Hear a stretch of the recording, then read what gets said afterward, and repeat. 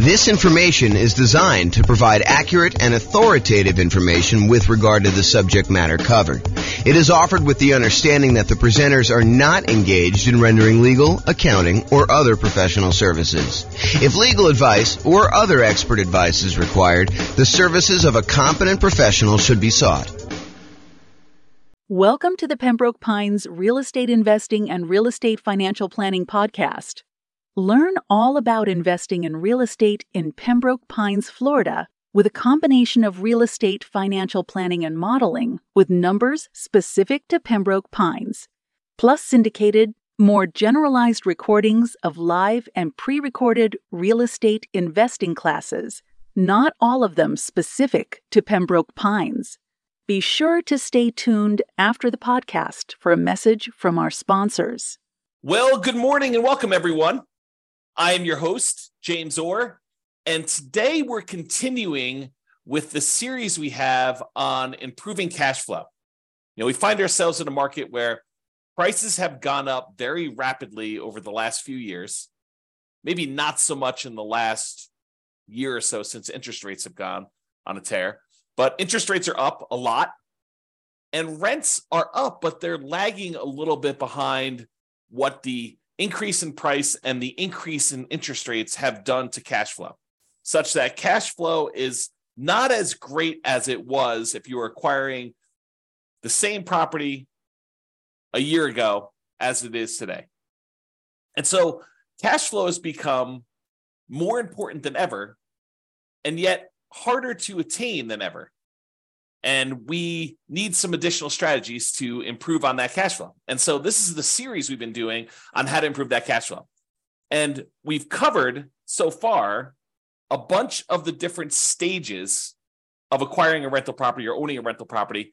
And I've broken out how to improve cash flow into those various stages. So for example, we covered all the different strategies you can use to improve cash flow or cash now when you're searching for properties. We've already covered that in a previous class. We've covered all the strategies to improve cash flow when you're financing the property. We've covered the strategies when you change the strategy that you're using and when investing, going from short-term rentals to long-term buy and hold, or, renting out, house hacking, or something like that. So we talked about all the different strategies you can change to improve cash flow. Talked about improving the property to do cash flow. We've talked about how to improve cash flow during the stage when you're marketing the property for rent. And we've talked about all the ways to improve cash flow when you own the property. Now we're going to talk about the last section, which is all the different ways to improve cash flow when you are renting the property. So this is all the stuff related to when you're renting the property. So let's jump right into it.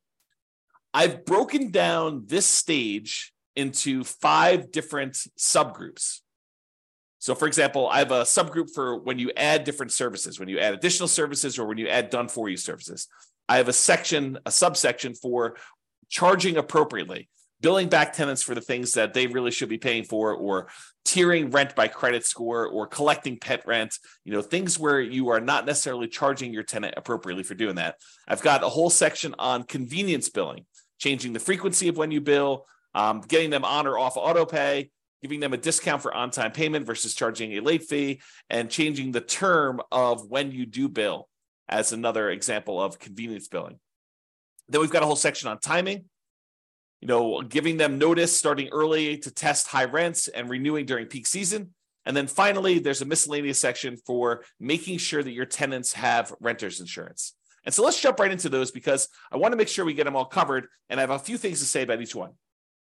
All right, so let's talk about the group of adding services. And I think these two are related.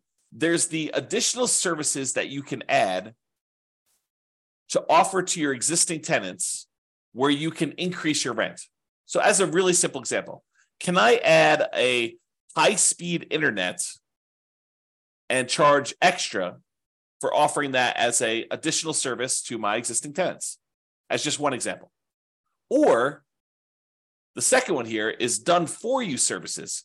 Can I offer them a done for them service where they wouldn't have to do stuff anymore? For example, let's say they live in a single family home and normally they would be responsible for lawn care as part of renting that particular property, but we could add a optional or maybe mandatory service for them to have the lawn service taken care of for them for an extra fee. And the extra fee can be more than what the person we are outsourcing it to would charge. There's a little bit of overhead and oversight that you need to do, and a little bit of risk, honestly, that they won't pay, or there'll be vacancy or whatever it is. So you should charge a small premium for offering additional services, additional done-for-you services. But you could do stuff like lawn care or snow removal or house cleaning or whatever other services that they might find valuable based on your knowledge of them as your tenants and what they might want. Okay, so either offer them additional things like high-speed internet or whatever you're doing there, or done-for-you services. The next group is charging appropriately. I don't know how many times I brought clients out to look at a property where the current landlord is not billing back for utilities. They're renting their properties and they're saying, water is included in rent, or electricity is included in rent, when you could measure the utilities and bill the tenants back separately for these extra utilities.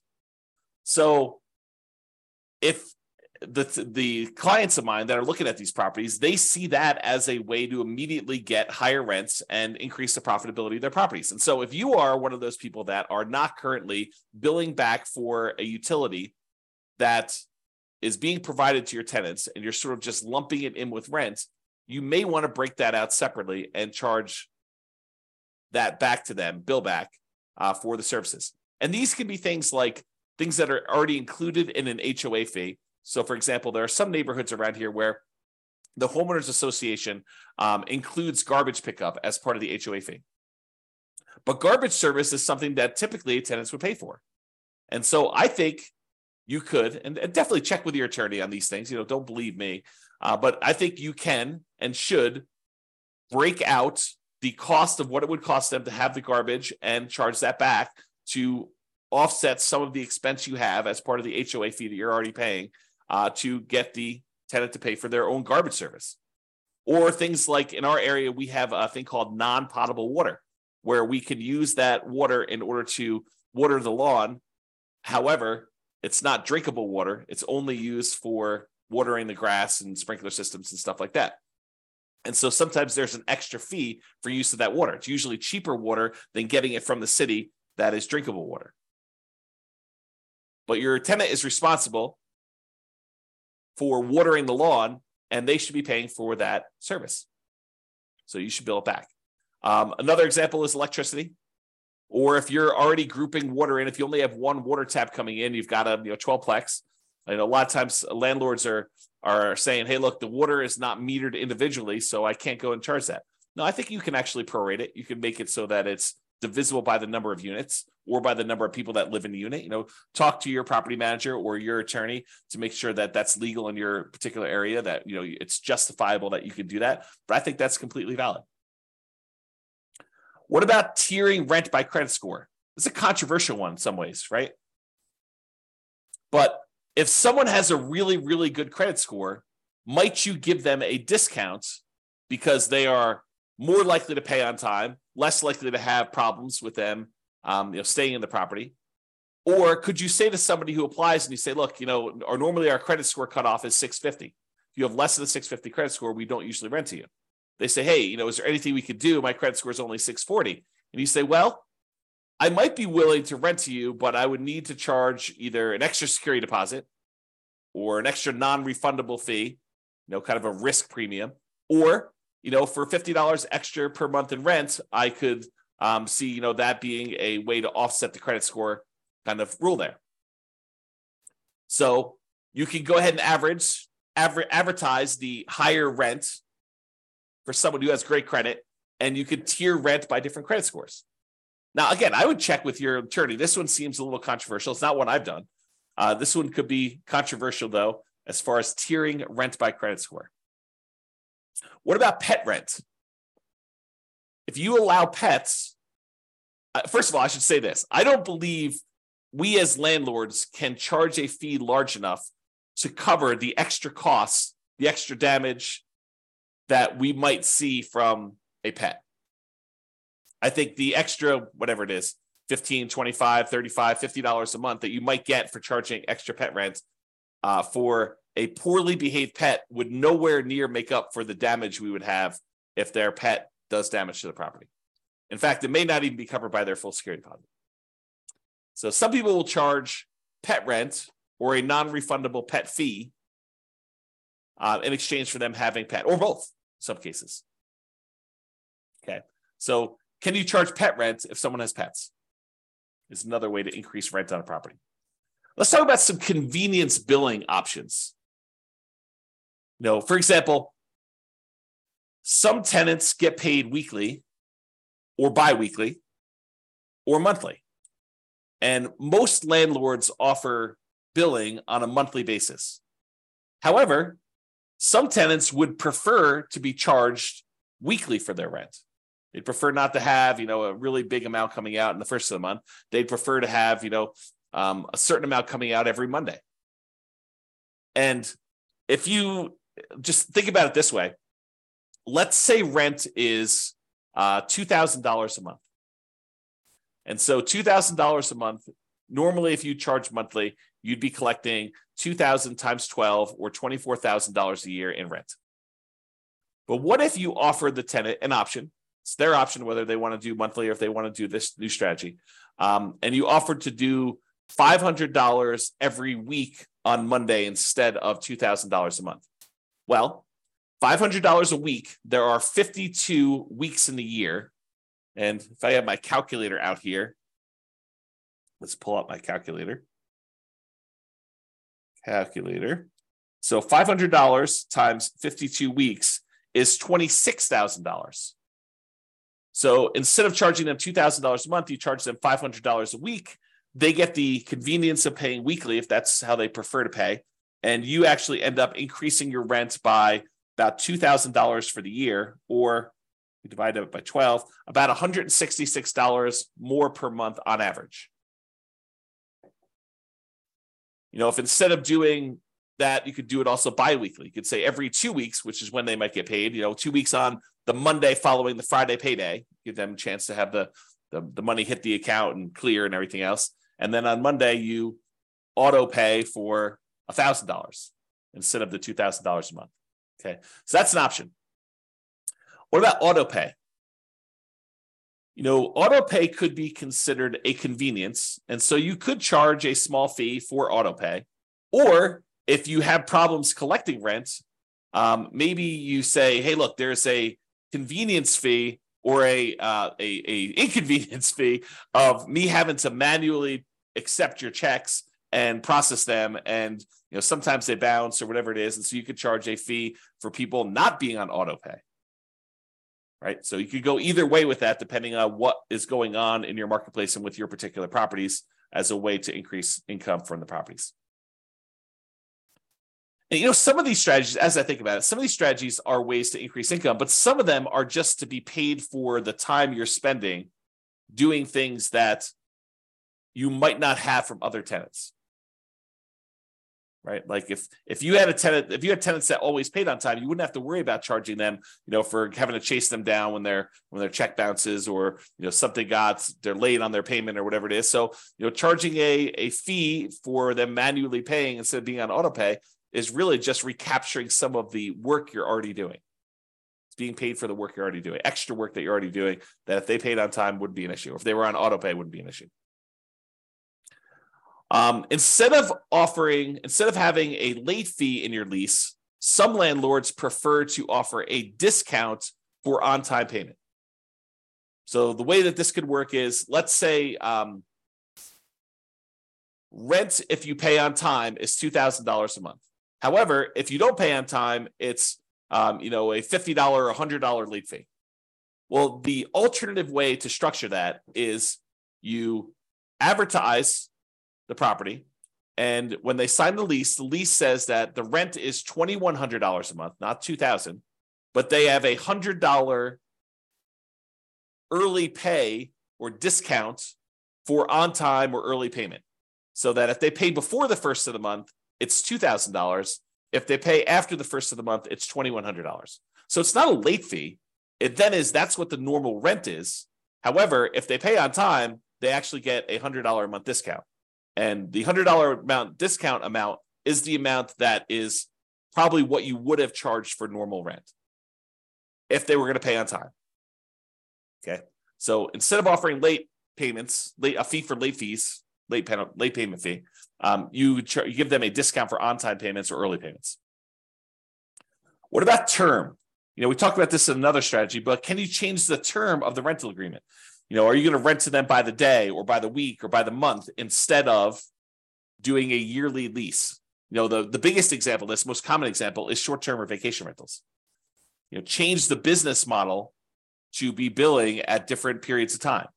Somebody wants to do a week-to-week lease or a month-to-month lease, you can increase the amount of rent you get. Typically, the shorter the lease period, the shorter time period you have for your lease, the more expensive it tends to be.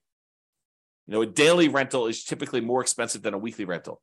A weekly rental is typically more expensive than a monthly rental, and a monthly rental is typically more expensive than a quarterly rental. A quarterly rental is typically more expensive than a yearly rental. Think about it that way. All right.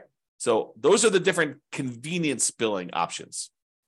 What about timing? Using timing in order to improve the rent you're getting on property. So one of the things is giving your tenants notice 60 to 90 days prior to their lease expiration to find out if they plan on renewing and what the renewal amount will be for them.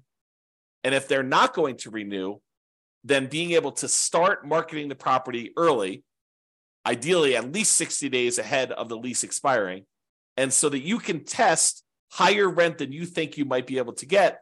And if you don't get any inquiries or calls on that, or any reasonable number of inquiries or calls, within a week or two, then maybe you drop it back down the tiniest bit. But you have 60 days, full 2 months plus, in theory, to be able to market this property before you'd have a vacancy. One of the things we're trying to avoid here is avoiding vacancies. Getting that tenant lined up way before the lease has actually expired and the current tenant is moving out. Now, if the tenant renews, that's great. Then you've got a renewal. You don't need to worry about it. You sign the new lease, 60 to 90 days ahead of time. You get them ready to go for their next year. In most cases, I think rents will probably bump up a little bit, just kind of like cost of living, maybe not to full market rent, but sort of like maybe a halfway of what we saw as a rent increase for the year. That way you don't get stuck 5 years from now with significantly below market rents. You're kind of like increasing a little bit each year. But then if they decide not to renew, then you have this head start to be able to test high rent and test early and lower your rents if you're not getting the responses you need in order to get that property filled before it goes vacant. And then ideally, you want to be renewing in peak season. So schedule your leases to end during peak rental season. And that may be a little bit different depending on what market you're in. In our market here, it's probably in the springtime, kind of like spring to early summer, like May. So schedule your leases to end during peak rental seasons. You don't want a lease to end between Thanksgiving and Christmas in most cases. So what if you have a tenant that gets evicted and they happen to have the property vacated, right after Thanksgiving? Do you do a year lease from Thanksgiving? No, you do not. You market the property because it's vacant right now, but you tell them that the lease is either a short lease, like it's a 6-month lease to get them on cycle, or it's a long lease, it's an 18-month lease to get them on cycle.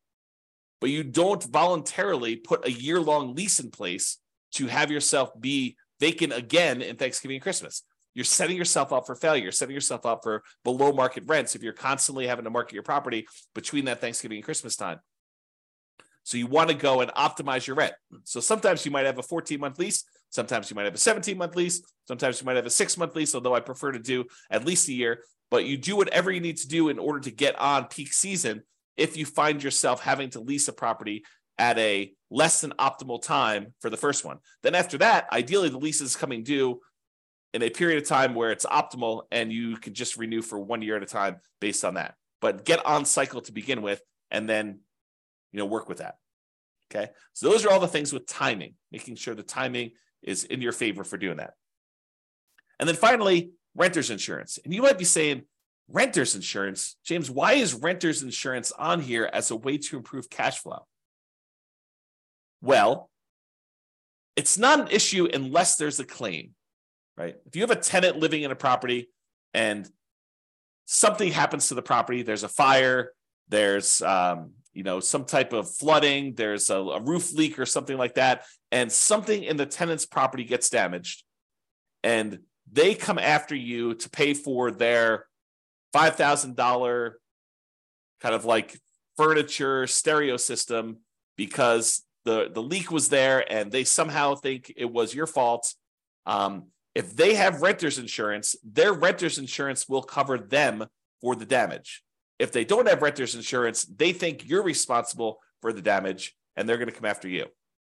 So by having renter's insurance and insisting that your tenants have renter's insurance and verifying that your tenants have renter's insurance, you are less likely to have, even if it's a false claim, right? But you're less likely to have a claim against you to cover damages should something unexpected happen to your property and your tenant now thinks that it's your fault and that you should pay to replace all their clothes or their furniture or their television or whatever it is that they've got there. Or maybe the carport falls in because, it's gotten old and they had their car parked under there and it snowed or whatever, or there's a hurricane. You want to get yourself out of these situations where you are responsible for the tenant's personal property because your insurance will cover the property, your property itself, the physical building. But your insurance as a landlord does not typically cover what the tenant owns inside the property, the tenant's personal property. For that, they need a separate renter's insurance policy, and they're relatively inexpensive. Just the renter needs to get one and have one and keep it in place so that if something does happen, they don't lose their personal stuff. You'll have insurance to kind of fix the property, but you will not have insurance to replace their stuff. And you don't want to have to make a $5,000 claim. I mean, $5,000, this happens, once every couple of years, which it probably won't. But if it could, we could be talking, $200 a month in worst cash flow by having a $5,000 hit if you amortize it over that period. All right. So in conclusion, optimizing cash flow is really about maximizing income whenever we can and minimizing expenses. And today, I think a lot of the ideas we had, there may be a couple in there that were a little bit larger, but a lot of the ideas we have were like really small amounts. And I think for a lot of folks, you wouldn't even bother with a lot of these unless you were really trying to optimize and get like the most small wins on your property. I think for the most part, if you do the big things, use the right strategy, get the right financing in place, kind of do the things to make sure that your property is rented and rented right. I think you don't need to play around with some of these things that might increase it by $25 or $50 a month. Because I think you get to a point where if you've already optimized in other areas, adding these additional ones on there start to get excessive. If rent was $2,000 a month, and you've done a couple things to kind of bump it up to $2,050 or $2,100 or maybe $2,150, then if you think you're going to add another thing on there that's going to get you an extra $35 or whatever it is, I think it's harder and harder to do those extra amounts. The further you get away from kind of like the range of rents that you're getting, the harder it is to get those additional wins, additional improvements. Okay. So there are things you can do on properties you already own that will improve your cash flow. It's sort of what we talked about today. It is better, in my opinion, to take a more holistic approach, look at all of the different stages, look at all of the different ways that we can optimize, and pick the ones that make sense for you and your particular situation and your particular properties. All right. That's all I got. I hope you've enjoyed this particular class. Have a great day. Bye-bye for now. With home prices up, mortgage interest rates up, and rents up, but not quite enough to counteract the higher prices and interest rates. Cash flow on rental properties in Pembroke Pines is harder than ever. Book a call with the Real Estate Financial Planner to apply our proprietary 88 strategies to improve cash flow on your rentals. See the show notes for a link to schedule your call and improve your cash flow today. If you're a real estate agent, lender, or professional in Pembroke Pines that wants to help our real estate investor listeners, consider reaching out to learn about collaboration opportunities with this podcast. We'd love to add more value to our listeners by having you assist our investors buy, sell, and finance their real estate investments. See the show notes to schedule a call to discuss collaboration opportunities.